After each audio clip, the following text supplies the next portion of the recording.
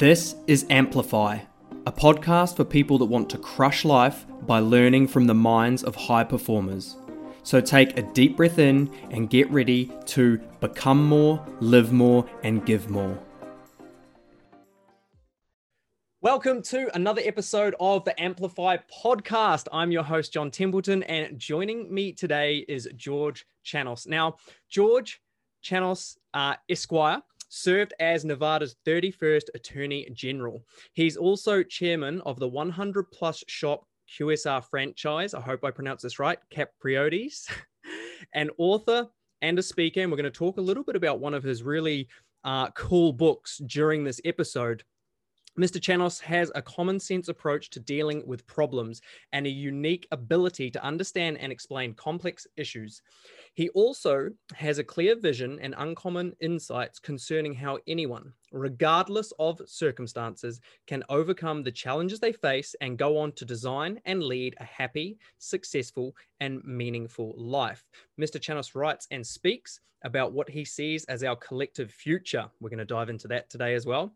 And he offers important insights and advice on how we can reach our individual and collective potential in what promises to be a rapidly and radically changing environment. George, welcome to the show. Thank you, John. Nice to be here. So I've only found out about you recently. And as I said, I dove into a few podcast episodes that you were on this week. And one of the things that really grabbed me was, as the bio says, this simplistic way of dealing with challenges. And what I remember vividly, one of the things you said was when you were the Attorney General, a very political sort of career, and you sort of said, well, I'm not too far left, I'm not too far right, I'm in the middle, and what you care about is truth. And when you said that, I was like, I already love this guy. And my question for you is, what's your definition of truth? Well, that's a great question.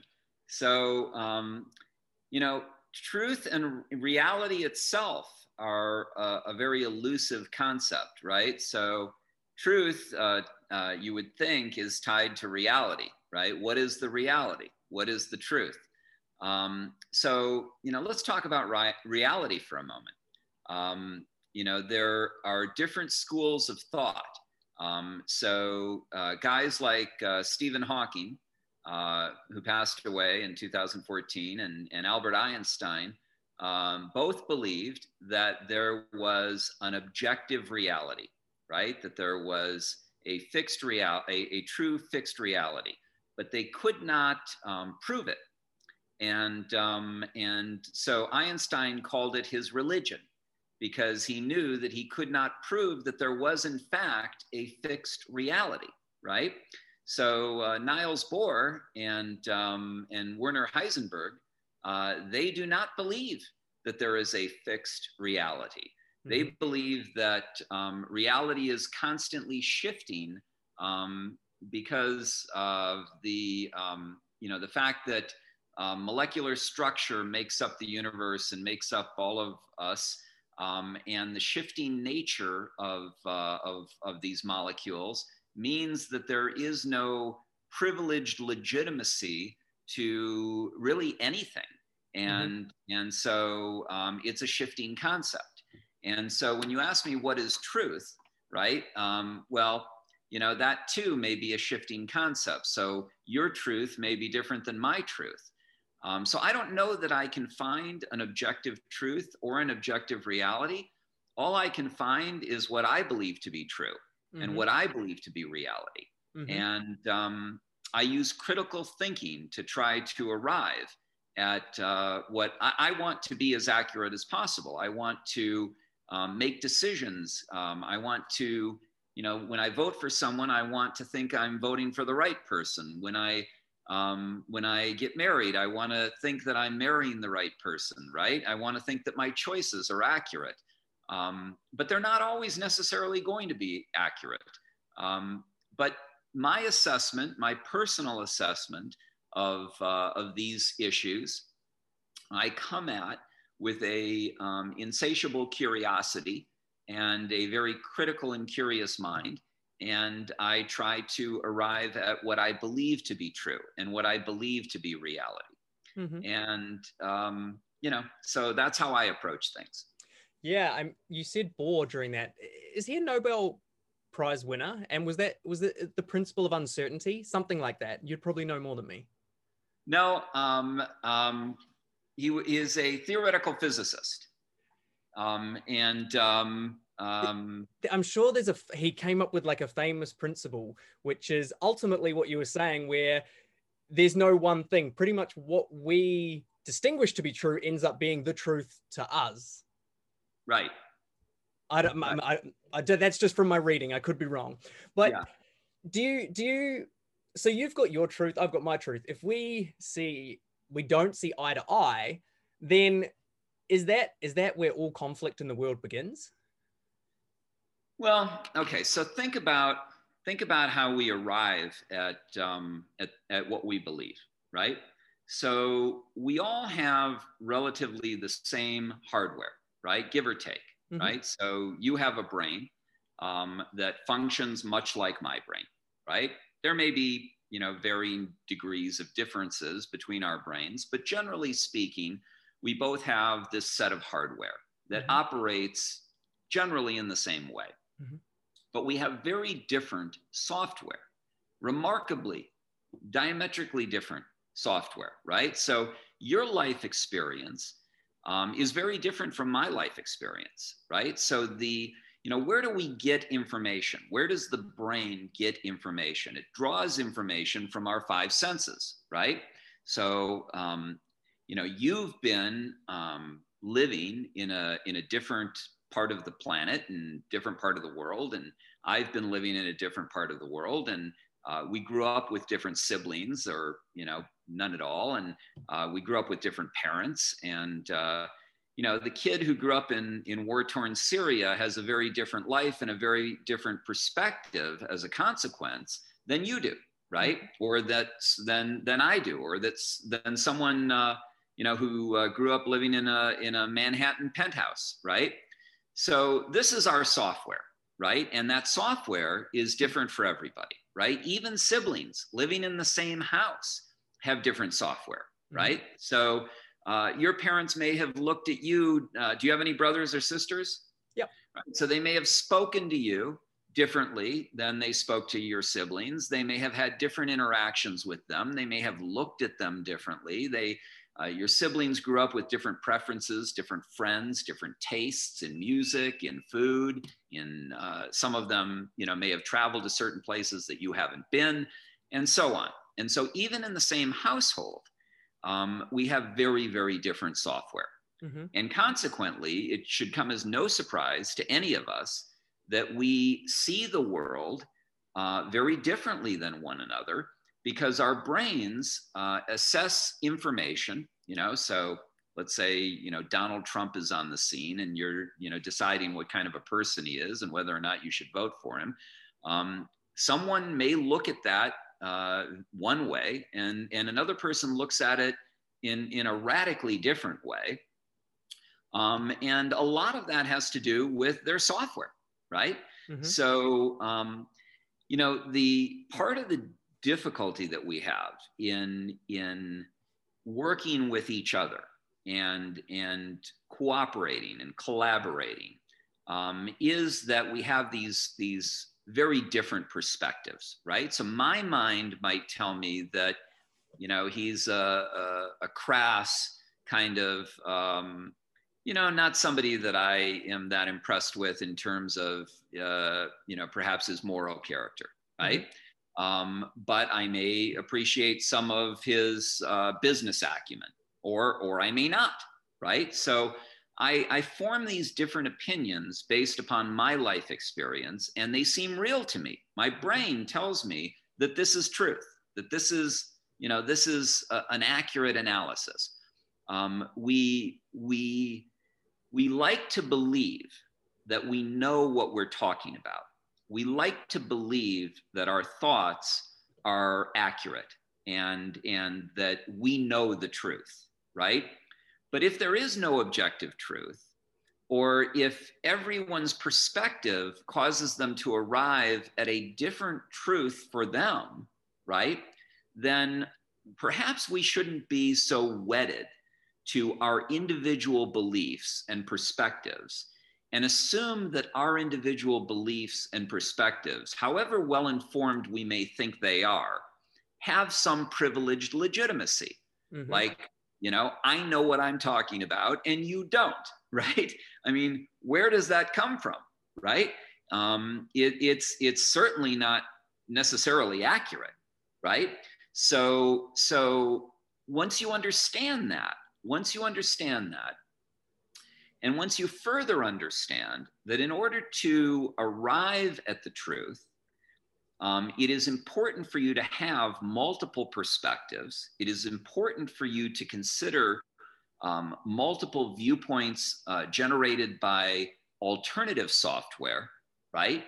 Then you begin to look at alternative positions and alternative opinions, not as threatening to your worldview, not as something that you should shun or move away from, but as assets, right? So think of alternative positions that you don't agree with as an asset that can actually inform your perspective and give you a broader, perhaps more accurate overall perspective. When you think of it that way, then you begin to embrace other people and recognize them as adding value to your life. And so that's how I think we have to think to overcome some of the conflicts and the mm-hmm. division mm-hmm. that is existing in the world today, by recognizing that we don't have all the answers, regardless of who we are, right? We have a very limited perspective, almost as if we have blinders on,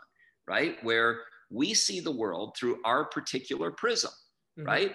And, how much more enriched would I be, John, if I had your prism as well to evaluate every question that came before me? And I could look at it not only through my prism, but through my sister's prism and through your prism and through my parents' prism and through my daughter's prism, right? And now if I could aggregate that information and then make judgments, they would be much more informed judgments, and they would be much more likely to arrive at the truth. Yeah. I mean, that's wisdom. That's wisdom, right? When you know that what you know is only what you know and what other people know is what they know. And when you do have all of the data, and I think what you said at the end, you used the word judgment. Actually, I'll start here. What are your spiritual beliefs? And the reason I want to ask that is because I find that when we do have this, I've got my, what did you call it? My programming, my software. And the more we can kind of delete that and come to a space of presence, a place of oneness, which is like a spiritual concept, a place of non-judgment, of non-attachment, then all of a sudden we're in this very, I find a very wise state where we can make decisions from a higher level of thinking. So what are your thoughts around spirituality and how that links into this? Well, so first of all, I appreciate your use of the term spirituality as opposed to religious beliefs, right? Because I'm not particularly religious, right? So I don't go to church. I was raised in a Greek Orthodox family, but I'm not a religious man. I am, however, a very spiritual man. Mm-hmm. And the difference is that, I don't really believe in organized religion, right? I don't believe that I need to go to church to have a connection to my own spirituality or to other people on the planet, or to whatever higher life force may exist, right? And also, to the extent that there are all these different religions, right? There's Buddhism and there's Hinduism and there's Catholicism and Christianity and there's Islam, right? Well, they're all different, right? So they can't all be right, right? They can't all I feel like they all point in the same direction, though. They're all different, like dogmatically, but yeah, the concept's the same, right? Well, they all have a spiritual component, right? And so in that sense, they don't all really point to the same direction, but they all have certain common threads that I would call spirituality, Mm-hmm. right? Which is, helping your fellow man, doing the right thing, doing unto others, whether it's as you would have them do unto you, or do unto others as they would like you to behave, is, a respect for other individuals. So I try to be very non-judgmental, right? So I don't want people judging me, so I don't want to judge others, right? Mm-hmm. So who am I to criticize or condemn or pass judgment on your views or your lifestyle or your beliefs, right? I'm not some omnipotent being who, can pass judgment on you, and you're not some omnipotent being who can pass judgment on me. So my attitude is there are 7.5 billion people in the world, 335 million Americans, right? We all have a right to pursue our lives as we see fit, so long as we're not harming others, right? And the life choices that we make are ours to make. They shouldn't be dictated by my neighbor. They shouldn't be dictated by some politician who's, telling me that if I choose to smoke a plant, for example, if I choose to smoke marijuana, who's to tell me that I can't do that, right? I don't want government telling me that I can't do that, and I don't want to tell other people that they can't do that. If I have a sexual preference or orientation, it's none of my neighbor's business, and it's none of my business what your views in that regard might be. So I believe that all of those people should have a voice. I believe that they should all be able to express their views. I believe that we should listen respectfully to what people have to say, view it not as threatening, but as enlightening. And essentially that we share this planet with one another. It's not mine. It's not yours. It's not even everyone who exists on the planet today. Everyone who exists on the planet today, as far as I'm concerned, holds this planet and its resources in trust for future generations. So it's not about me. It's about us. It's not about you. It's about us. And I think that if you have that mindset, then that's a much more healthy mindset for all of us to collaborate and cooperate and to advance society. I think that there are opportunities in today's society for a second enlightenment. And I think that that in part is going to be dependent upon collaboration. And collaboration is going to depend on communication and mutual respect. And so these are the principles that I hold dear. And so, whether you call that spirituality or whether you call that, my worldview or my mindset, that's the way I think. Yeah, no, I love that. And I call that's what I call truth. That's where I'm like, so I believe there is one truth. And what I mean by that in definition is anything that supports more of life. So if nature supports itself, you don't need to govern nature. And to me, that is truth. So anything that we can do as humans that supports more of life, I believe is in alignment with truth. And what you just said is fully supportive of people expressing that it's life coming to life within itself. And do you think, given the mass amounts of polarity with political parties, with the news, I want to say, and call me a conspiracy theorist, with the people that run the world, they want that polarity. Is there an opportunity for us to break through that and have this world that you just spoke about, where it is, hey, you do you, I'll do me. We won't bully, judge, or beat each other down. We'll just be pretty harmonious. It's never going to be perfect, but it'll be pretty good. Is there an opportunity for that with the world being run how it's being run? Yeah. So well, it's interesting that you make the points that you make about the movers and shakers and the lever pullers and how they control sort of our daily lives. And I do think that they are manufacturing and fanning the flames of division. Because an ignorant and divided public is a public that is much easier to control. And one of the concerns that I have is that, some people may think that the world is going to hell in a handbasket, right? And that, things are just chaotic, right? You see in the news, certainly in America, what's been happening with the George Floyd protests and the rioting that's occurred, and Donald Trump and the storming the Capitol and all these things that are going on. And it's very dystopian, right? And so my concern is that when people start to believe that, when they start to lose hope and a sense of aspiration, then they become survivalists.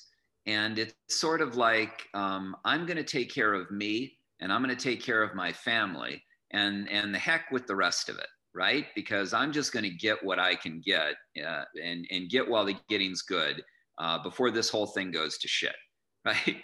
And so I think there's this mentality that is a lot of young people that are not able to, 50% of the young people that graduate from college in the United States are not able to find jobs that require a college degree. So imagine going to college, taking on all this student debt, tens of thousands or hundreds of thousands of dollars in student debt, and you graduate from college and you get a job at Ann Taylor or at the supermarket or at some other, job that does not require a college degree. You could have done that without going to college, and you could have done that without accumulating that debt, right? And now you're working in that menial job and you've got all this debt and you're thinking, things are pretty hopeless, right? So my concern is that the more people begin to believe that things are hopeless, the more they will opt for a survival mentality where they don't worry about collaboration and community building and saving the planet. They worry about themselves.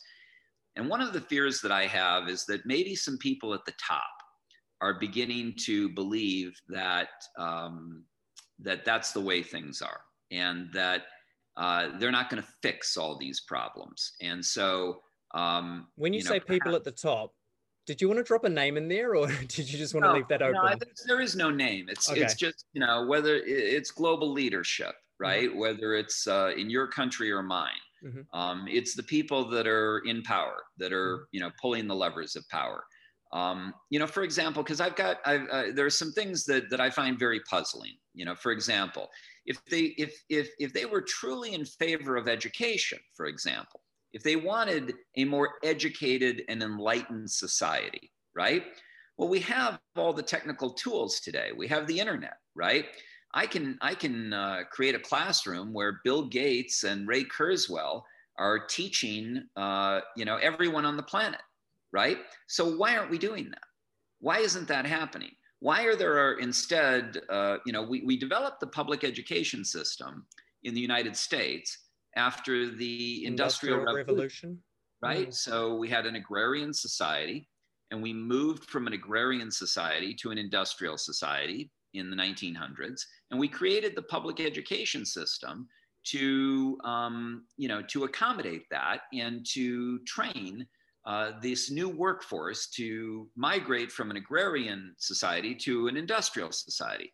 Well, now we are moving from an industrial society to a technological society. There's a technological revolution that's occurring, right? That will dwarf the industrial revolution, right? So why hasn't education changed, right? Why hasn't government got out in front of this? And why aren't we, why are we still building large campuses of brick buildings, brick and mortar buildings? And why do we have 150,000 people teaching algebra, right? When we could have, the best teachers in the world teaching everybody online, just like you and I are interacting online, right? There's so many efficiencies that we could bring to bear on education that we're not doing. Why are we not doing this, right? Identity theft, right? We have it's a huge problem in the United States, right? People stealing other people's identities and going out and taking out credit cards in their name and buying homes in their name and buying cars in their name and ruining their credit and ruining their lives. This is all completely unnecessary. Blockchain technology would allow us all to verify the identity of every individual. And so, there would be no identity theft, right? Elections, why are we still lining up in line on a Tuesday in November to vote when we could be, creating a platform that allows massive interaction between the public and the people that are representing them, where I could talk to my public officials online. There could be community forums where my leaders could interact with me. I could donate money to them directly. I could have, financial disclosure transparency by the minute. I could know when people are contributing to their campaigns and attempting to influence their votes. I could have biography fees about them. I could have all the articles that reporters are writing about them. I could have commentary from the public about them. I could have them interacting and posting not only their CV, but their financial records. All of this information could be at a central platform. All of the candidates could have their activities all on that platform. All lobbying activity that occurs could be transparent and in real time. We could require lobbyists to interact with these candidates only through a transparent platform, only in writing or through video. I feel like that is coming. Do you not think that is coming? Well, why isn't it here? It should be coming. It should be here. The technology exists today. The technology has existed for years. So why isn't it here today? What's your theory on that? I've got mine. What are your theories? Well, obviously the government hasn't put the resources into it. They could do it in a single year. Why aren't they doing it? I don't think they want it. I don't think they want that level of transparency. I don't think, when lobbyists you send off in the United States, we send off a politician to Washington, a congressman or a senator, and they are surrounded by 20 lobbyists for every member of Congress. So I send out my fiduciary. He goes to Washington, D.C. I don't see him very much. And he's surrounded by 20 people that are paid to try to influence what he's doing, but he's my fiduciary. He works for me. He's my agent, right? He owes a responsibility to me. What's he doing talking to these people? What are they saying to him at these lunches? They're taking him on these junkets. What's going on here? They're hiring him after he leaves office. What's going on here? I don't want that, right? So why aren't we controlling that? Well, the only people that would control that are the people that are involved in it. Right? So they obviously don't want those controls, right? And how do you see, yes, I agree on all of that. How do you see Bitcoin then affecting this? And the reason I say Bitcoin is because I feel like it's coming from the outside in. They're not going to make the changes inside out because they don't want to, as we said. But I think we've got blockchain technology and the free thinkers of going, well, that's not working. Let's design our own thing. It's this new paradigm. And I feel like it's going to take on a life of its own and bring in a new paradigm over the next 10 years, let's say. Do you feel that that's the way it's going to go? And we don't have to use Bitcoin as an example, but I just think most people will know it. I don't want to confuse the listener by using the term Bitcoin as opposed to blockchain. Okay. Right? So they're very different, right? Bitcoin is a currency. Blockchain is a technology, technology infrastructure, a platform. So blockchain will change life as we know it. Blockchain is very much an answer to everything that we're talking about, right? Much of what we're talking about can be resolved through blockchain, through new initiatives. and new uses of blockchain, right? And Bitcoin is a currency that operates on blockchain. So, for example, in Nevada, we have an initiative called Innovation Zones. And in these innovation zones, there's a company called Blockchain LLC that has a coin called stablecoin. And what they're doing is they're lobbying the state of Nevada to create these innovation zones where they can go in, they can buy 50,000 acres of land in an unincorporated area that has no utilities or government.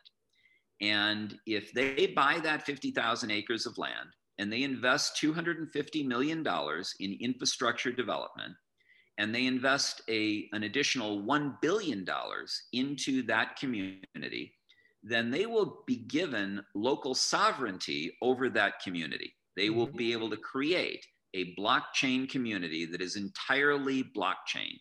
And decentralized, as in they don't have to go by the rest of the area's autonomous rules? Yes. So wow. self-governing. So in Clark County, where I live, there's a Clark County Commission, and they are elected by the residents of Clark County. In this blockchain LLC community, their commission will not be elected. It will be appointed by blockchain LLC. So they will control their government, their local government. So they will make the rules. And the rules that they will make would be, if you want to buy a house, you have to use cryptocurrency. If you want to buy food at the diner, you have to use cryptocurrency. If you want to pay your taxes, it has to be in cryptocurrency, right? Whether it's stablecoin or Ethereum or Bitcoin or whatever they choose to make the coin of the realm, they will make the rules. And so, part of why Nevada is doing this is to increase and encourage innovation. And the reason that the guys that are with Blockchain LLC are doing this is they want to prove the model. They want to prove that here is a working city that is operating as a completely blockchain, cryptocurrency enabled community, right? And look at how brilliantly it operates, right? So now we should be doing this all over the country. It works, right? And if we're doing this all over the country, then guess what that does to the value of their cryptocurrency? It increases the value of their cryptocurrency, right?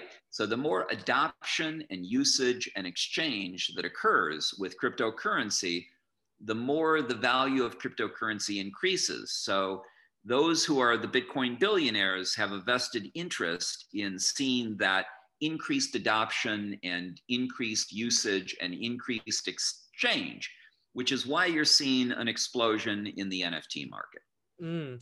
That's another example of, where else on the planet is that level of adoption, exchange, and usage of cryptocurrency happening? Nowhere to the extent that it's happening in the NFT market today. So the Bitcoin billionaires have a vested economic interest in making sure that ecosystem grows. So just quickly with this, what's this little city called? Does it have a name? Well, the company behind it is Blockchain LLC, and the coin is stablecoin. I don't know that they've named their community yet. They haven't broken ground, so it's not far enough along, perhaps, for them to have named it. I don't know.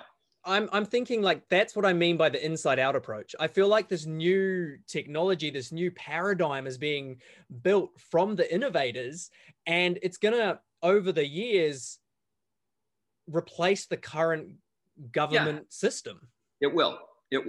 And Bitcoin and other cryptocurrencies will replace fiat currency eventually. Yeah. I mean, Bitcoin. And I'm sure people feel threatened by that. I'm sure that, the US dollar has been, the dominant currency, fiat currency for decades, or as long as I've been alive. And there is a changing of the guard that is seemingly imminent. Mm-hmm. It may not happen in the next, 5 or 10 years, or it may, but it's coming. It's coming.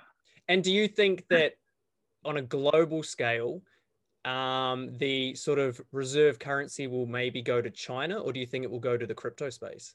I think it'll go to the crypto space. And it may not be Bitcoin. It may be a coin that doesn't yet exist that has greater utility than Ethereum, Mm-hmm. right? I mean, Ethereum, you can attach smart contracts to the currency. You can't do that with Bitcoin. It's actually a superior form of currency, in my opinion. Bitcoin's not really a currency. It's more of a store of value. I think No. Bitcoin's going to become the gold of the future, and then that will be the store. That's what they say. That's what they say. So yeah, whether it's a store of value or a currency, I don't know how it really. I guess the $20 million minting limitation could arguably be what makes it a store of value, as distinguished from something like Ethereum. And so, yeah, it may be more of a store of value than an actual trading currency. But it's, it's got the features of both. Yeah, I think the market cap, one thing, the early adoption is the second thing, and it's the most decentralized, as in nobody behind it really has an agenda, as opposed to Ethereum still has a little bit of, like, there's a company that's building and upgrading the Ethereum network, right? Yeah, although Bitcoin is less decentralized than it appears. I mean, the Winklevosses own large quantities. Tim Draper owns a large quantity. There are Bitcoin billionaires that have large stashes of Bitcoin. So yes, it's capped at 21 million, but there are market makers that exist in that space. So yes, it's decentralized, but not as decentralized or dispersed as one might like. Isn't it completely decentralized because nobody really controls the technology? That's set up and it's done. But I agree, it's definitely not dispersed. Anywhere close to. So in a technical sense, it's decentralized. But when you have a small handful of people that control vast quantities of that currency, then decentralized suggests sort of a democratization kind of element. And it's just important to remember that there are market makers in the Bitcoin arena. It's not like we all own a coin, right? Yeah. And so with the future of this blockchain, and you said the amount of people that are getting their degrees through universities and things like that, we've got technology in one part taking over jobs, and then we've got people that already can't get a job. How does that play out over the next 10 years? Yeah, so you're going to see massive economic disruption through automation, right? So today, the number one job for an American male is truck driver, believe it or not. There are 3 million of them. There are 3.9 million male and female Uber drivers, right? There are, Chrysler Dahmer has been doing cross-country trips with driverless semis since 2018. So, those jobs eventually are going to be gone. You will have self-driving vehicles that will eliminate all of those jobs. And fast food workers, there are 8 million of them in the United States. Those jobs eventually will be automated.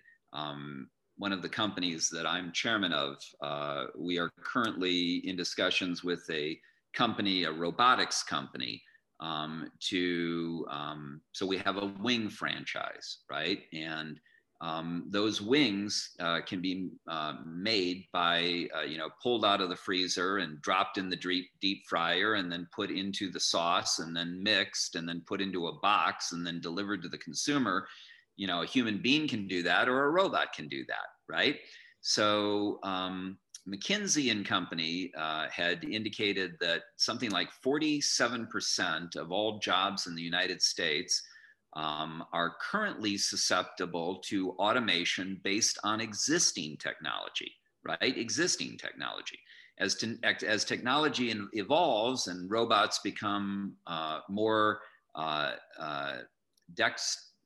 greater dexterity and have greater cameras, and greater, mobility and ability to act like a human, then it will threaten other jobs. So, for example, Amazon employs all these people in its warehouse, and they're package sorters, right? So they get a big bin full of items, and they pull the items out of these and they shove them into different packages, right? Well, up until several months ago, there was not a robot that could do that at the speed and at the level of accuracy of a human being. A company called Convariant has developed a robot that can perform at its cameras are able to recognize all the different barcodes and reflective properties of the packaging and distinguish which objects they need to sort, and then have the dexterity to operate and do this at a speed that would put an Amazon employee into the bonus category. And they can do it with 99% accuracy. So they can do it more accurately than most any of the employees, and they can do it faster than most any of the employees. So what kind of factories do you think Amazon is going to be building in the future? Are they going to be building factories that have corridors that are big enough for human beings to walk down with carts, or are they going to be building factories that have smaller corridors that their robots can go down and perform these functions, right? So anything, if you look at human nature and you look at the economics of business generally, anything that can be automated will be automated, with certain exceptions. There will be a need for customer service in certain areas, and so those things can be automated, but perhaps some of them won't be automated, right? But there's going to be massive automation and massive economic disruption and significant unemployment as a consequence. And so in the United States, we're talking about a universal basic income. Andrew Yang, when he was running for president, talked about a universal basic income. The idea of giving every human being, every citizen in the United States, $1,000 a month or $1,000 a week or whatever the number is something that would have been thought of as inconceivable 10 years ago, right? Yet today, it's being discussed by a presidential contender, right? So, Elon Musk talks about it, Bezos talks about it, others talk about it. So eventually, we're going to see massive unemployment, and we're going to have to do something to deal with those people who are unemployed. What are we going to do with them, right? Well, this is where education and training and retraining, and some say, well, there will be all these new jobs that will be created by technology, and these people will move into these new jobs. Well, not if there's not a training mechanism to train them for those new jobs, right? So we need to get out ahead of this curve, and we need to be thinking about these things, and we need to be creating solutions for these things. And this is what our politicians should be doing. And, unfortunately, they're not doing it at the speed with which they should be doing it. Is that because you can't teach an old dog new tricks and they don't understand it and they're a bit scared of it, maybe intimidated by it because it is new to them? Or is it, I can't think of any other options. Why are they not doing it? Well, there are other options. It's all of the above. So yeah, they're scared of it. Yeah, they may not fully understand it. Yeah, there are incumbent players. For example, you might have unions, right? That are influencing a political party, right? You may have lawyers that are influencing a political party. You may have corporate special interests that are influencing these political parties, and all of them, want things a certain way. And so maybe it's not the way you and I want it, right? Maybe we're not all on the same page, and so I don't think it's just benign neglect or ignorance or lack of understanding. I don't accept that those are the excuses. I think that there are other things that are getting in the way. Agendas. Yeah, lobbyists, agendas, constituencies, and you look at education, for example, right? So you have teachers unions, right? Teachers unions, want their jobs. They want their jobs and they want pay. They want higher pay and higher benefits, right? Well, what is education about? Is it about teachers or is it about children, right? I mean, why do we have a public education system? Am I through my tax dollars supporting a public education system to keep teachers employed? Because that's not what I thought I was contributing to. I thought I was contributing to getting children educated, right? But if you tell me that instead I'm paying my tax dollars to employ teachers, right? I may have a very different view about how much I want to contribute to that, right? So there are all sorts of political considerations that go into these things. And it's not all about just, what's the right thing to do and what's the most efficient thing to do and what's the most logical thing to do. My God, if that's all there was to it, the world would look very different than it does today, right? So there are a lot of special interest influences that, the teachers union, for example, is there. They have their lobbyists in Washington. They can get out the vote. If you're a candidate and you're running for office, and they're telling you, hey, I can mobilize, millions of people to vote for your party or your candidate, then you're probably going to care about what I have to say, right? Even if it is at the expense of the children who are attending these schools. So, George, the future, as we've kind of set, I feel like, the foundation for the future and where it's going. We've got these blockchains, we've got people becoming unemployed, we've got political agendas. It's all a bit chaotic. Your book, I mean, I haven't read the book, and we've only been connected for the last week or so. Millennial Samurai, like skills for the 21st century. Yeah. Does this help people deal with what we've just talked about? Immensely. So can we have some insights? Like, tell me a little bit, like share with us what we can do. Yeah. So essentially what I've done is, I have a daughter and I have nephews and nieces, right? And at some point I'm going to pass away. And I'm not going to be here to advise and guide them. So I write books for my family to inform them what they need to know and what they need to do. And these books are available to anyone. So Millennial Samurai, I am giving away the digital version of Millennial Samurai for free. So you can go to millennialsamurai.com. I'm giving away 1 million free copies, and 13,000 people have already downloaded the book. And I hope many, many more will download the book. And so let me tell you a little bit about what Millennial Samurai is. So first of all, it's a mindset. It's how to think about the life that's in front of you, and how to surf a tsunami of technological change, and how to dance with machines, right? How to survive and thrive in a rapidly and radically changing environment. So if I were to drop you off, John, in the middle of the Amazon rainforest, I would give you, and had the opportunity to give you a duffel bag, right? We can both think about the things that I would put in that duffel bag, right? Mm-hmm. I'd put water, I'd put a compass, I might put something to light fires with, I might put cutting instruments. There are all sorts of things that I would put in that duffel bag, right, for your survival. If I'm going to drop my daughter off and pass away, and she's going to be on, in the middle of the 21st century and need guidance and direction, There's her duffel bag. Okay. Millennial Samurai, that's her duffel bag. Okay. So what is it? Right.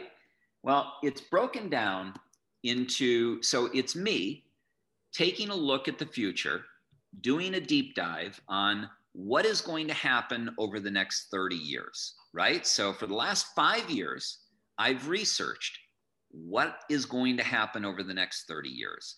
And I talk about it in Millennial Samurai. So Millennial Samurai is broken down into 182 chapters that are only 1 to 3 pages each.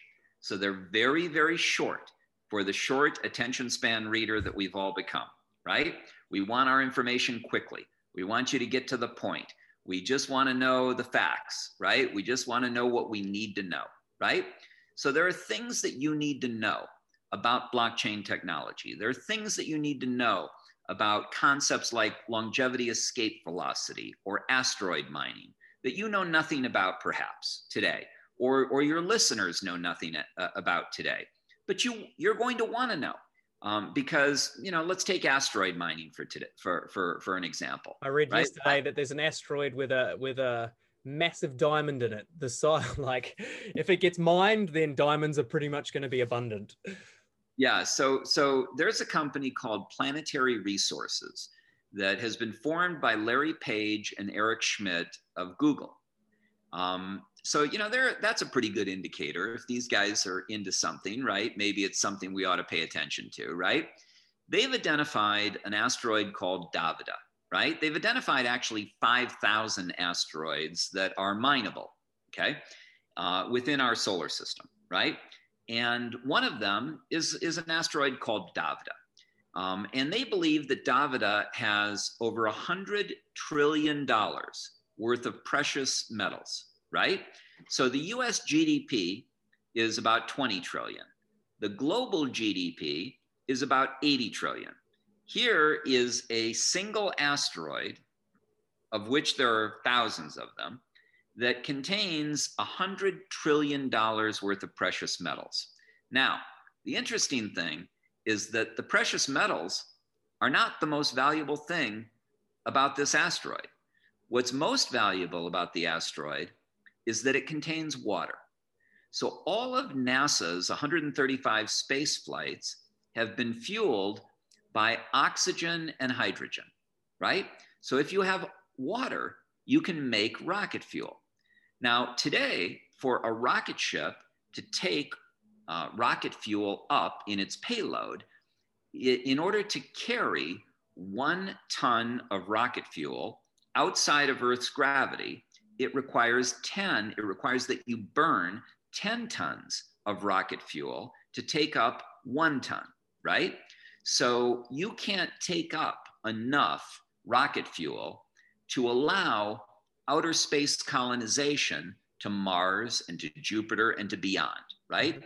You have to have a gas station outside of Earth's gravity. And the gas stations will be these asteroids, okay?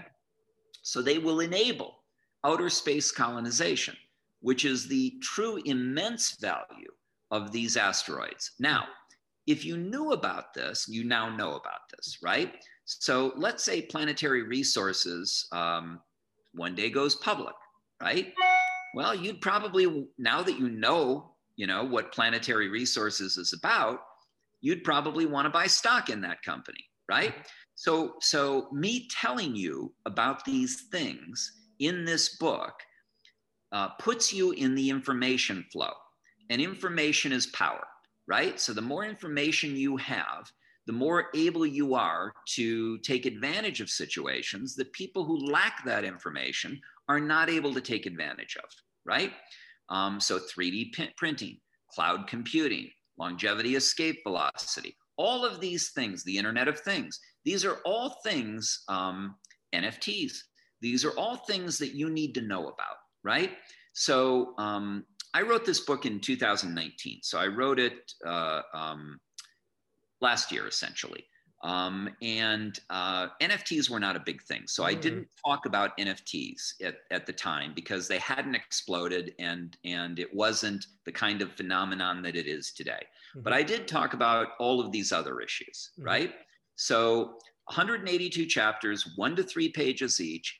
It's going to give you a level of knowledge that will put you ahead of 99% of the global population, right? If you read that book, you are going to know things that 99% of the people don't know.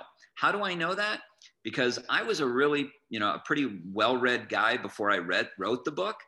But what happened to me was when I decided to look at the future, it's not something that I had ever done, right? So I had spent my entire life solving complex problems for high net worth individuals, governors and billionaires, right? But I had not looked at the future. Nobody had ever paid me to look at the future. I began looking at the future to prepare my daughter for her future because I had a heart attack and I thought I was going to die. So Is that you really had a heart attack? Oh yeah, in 2012, I had a heart attack and I thought I was going to die. So the first thing I did was I began to, I put my affairs in order and I started to write a letter to my daughter. And in that letter, because I like to write, I just kept writing and I was at over 100 pages and I looked down and I said, this is not a letter, this is a book. And I said, great idea. I'll just write a book and I'll leave it to my daughter. So that was my first book. That was Seize Your Destiny, A Roadmap to Success. And what I had done in that book, my intention was to download my knowledge into a book, right? What had I learned over my lifetime that I wanted to pass along as an asset to my daughter? And so once I did that, I realized I had accomplished what I set out to do. I found that I really enjoyed the process. I enjoyed writing. I enjoyed doing the research and writing. And that book actually didn't even require a lot of research because it was my own life experience. But I enjoyed the process of writing and publishing that book. And then I realized, what I've told her is about the world that I lived in for the past 30 years. What had been the keys to my success over the prior 30 years in the world that I had lived in? And I realized that the world that she was going to live in was over the next 30 years. And it was a very different world than the world that I had lived in. So I thought, well, to really advise her, I need to look at the future. I need to figure out what the next 30 years is going to be like. And I need to put that into a book and I need to leave her that. That book is Millennial Samurai, A Mindset for the 21st Century. So that's what motivated me to write the book. That's why I'm giving away 1 million free digital copies. I didn't do it to make money. I did it to empower other people, my family first, and then other people. And so that's what it's about. And these are the 182 things that I think are most important for people to know about, right? So it's not just about what's going to happen in the future. It's also about key concepts, right, that are important to a happy, successful, and meaningful life, right? So I talk about critical thinking. I talk about controlling your thoughts, setting clear intentions, believing in yourself, thinking for yourself, opening your mind, the power of intuition, seeking the truth, attitude, empathy, gratitude, optimism, hope, passion. Life isn't fair, character, courage, commitment, compassion, authenticity, choice, curiosity, collaboration, adaptation, intensity, consumerism, health, money, happiness, perspective, perception, tribalism, groupthink, cognitive dissonance, motivated reasoning, manipulation, Milgram's obedience study, delusion and entitlement, the Dunning-Kruger effect, lifelong learning, neuroplasticity. So it's about all of these issues, relationships, lifelong relationships, friends, criticism. Do you go into the technologies that are here, like the blockchain stuff, or is it more about the person? Then I get into issues that matter: public corruption, economic inequality, student debt, modern monetary theory, social media, racism, incarceration, global warming, all of that. And then I talk about artificial intelligence, the singularity, space travel, the wisdom of crowds, glass information storage, asteroid mining, genomics, antibiotic-resistant superbugs, cybersecurity, the future of war, other worlds, the merger of man and machine, reading my mind, archiving your mind, augmented reality, blockchain technology, miniaturized computers, 3D printing, the Internet of Things, invisible checkout, medical breakthroughs, longevity escape philosophy, perfect capitalism, the future of food, the immortality drive, flying taxis. I talk about all of Everything.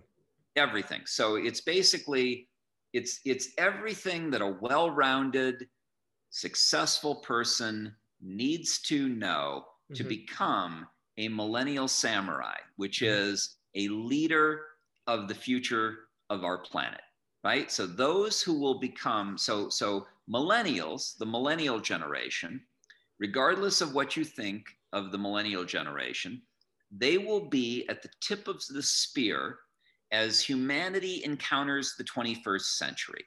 So people like me, I'm 62 years old. I'm going to become older. I'm going to become more of a liability than an asset. I'm not the guy who's going to change the world, right? You're the guy. James Whitaker is the guy. You young people are going to be the people that will change the world. And what I'm trying to do is I'm trying to educate you. I'm trying to download whatever knowledge I have to offer. That's my gift to you. That's my legacy that I want to leave, that I will have changed some lives, that I will have empowered some other human beings, and that I will have created hopefully a movement and a class of millennial samurai who will go out and meet tomorrow's challenges with optimism and with skill and with courage and with character and with commitment. And with the information that they need to succeed and to lead and to help others. That's what I'm doing with my life. That's my legacy at 62 years old. That's what I'm all about. That's freaking awesome. And I usually wrap up by asking people about what legacy they want to leave. And you've got 182 chapters of legacy. And this is book one. So is there more coming? Oh yeah, there's more coming. But I'm involved in all sorts of things. I'm doing different things. I've got a program called Limitless. You can go to limitlessthinking.com. I'm building an empowerment community. I'm diving deep on the whole NFT thing right now because I'm also an artist. And so I'm very drawn to the NFT phenomenon. So I'm doing a lot of things, but hopefully before I die, there will be a book 2 and maybe a book 3. That's awesome. And George, whereabouts can people, you've mentioned where they can get your book. Where would you, anybody that's like, hey, I love this guy, I want to dive deeper, where can they find you? Where can we send them? Okay. So they need to go to georgejchanos.com, georgejchanos.com. And that'll, give you the ability to connect with me. It'll tell you everything that I'm doing. You'll be able to learn more about me. You'll be able to download lots of resources. I've also written many articles, on, are we in a Cold War with China? What happened with the George Floyd protests in the United States? All of these things that came after my publication of the book, I write about on Medium. And you can go to Medium, you can look for George J. Chanos, or you can go to my website and you can download articles that I've written on more current topics that are happening today. I'm on the website now. I've got it open in front of me, and you can also download the free digital download for Millennial Samurai as well. Yes. Yeah. Yes. Awesome. Well, George, thank you so much for sharing your wisdom. And thank you. It's honestly, it's been a pleasure. And I love extracting information and wisdom from people who live and breathe like growth and progress and truth, right? So yeah, thank you so much for coming on the show. Absolutely. Well, thank you very much for having me. And just a quick shout out to some of my friends in Australia. So James Whitaker, who made the connection between the two of us, just such a wonderful guy. And then Sarah Javans, who's on Instagram and has quite a following on Instagram, has been very gracious. She did some posts about Millennial Samurai and is very excited about it. And then Michael Loria, I'm going to be interviewed by him later this week. I don't know him, but he's reached out and asked to interview me. So I'm going to be interviewing with him. So I'd just like to say hello to all of those people and to everyone in Australia. You're a beautiful country and a beautiful people, and I can't wait to visit. I have not been, but I will be coming. I will be coming. Australia awaits you with open arms. Well, thank you.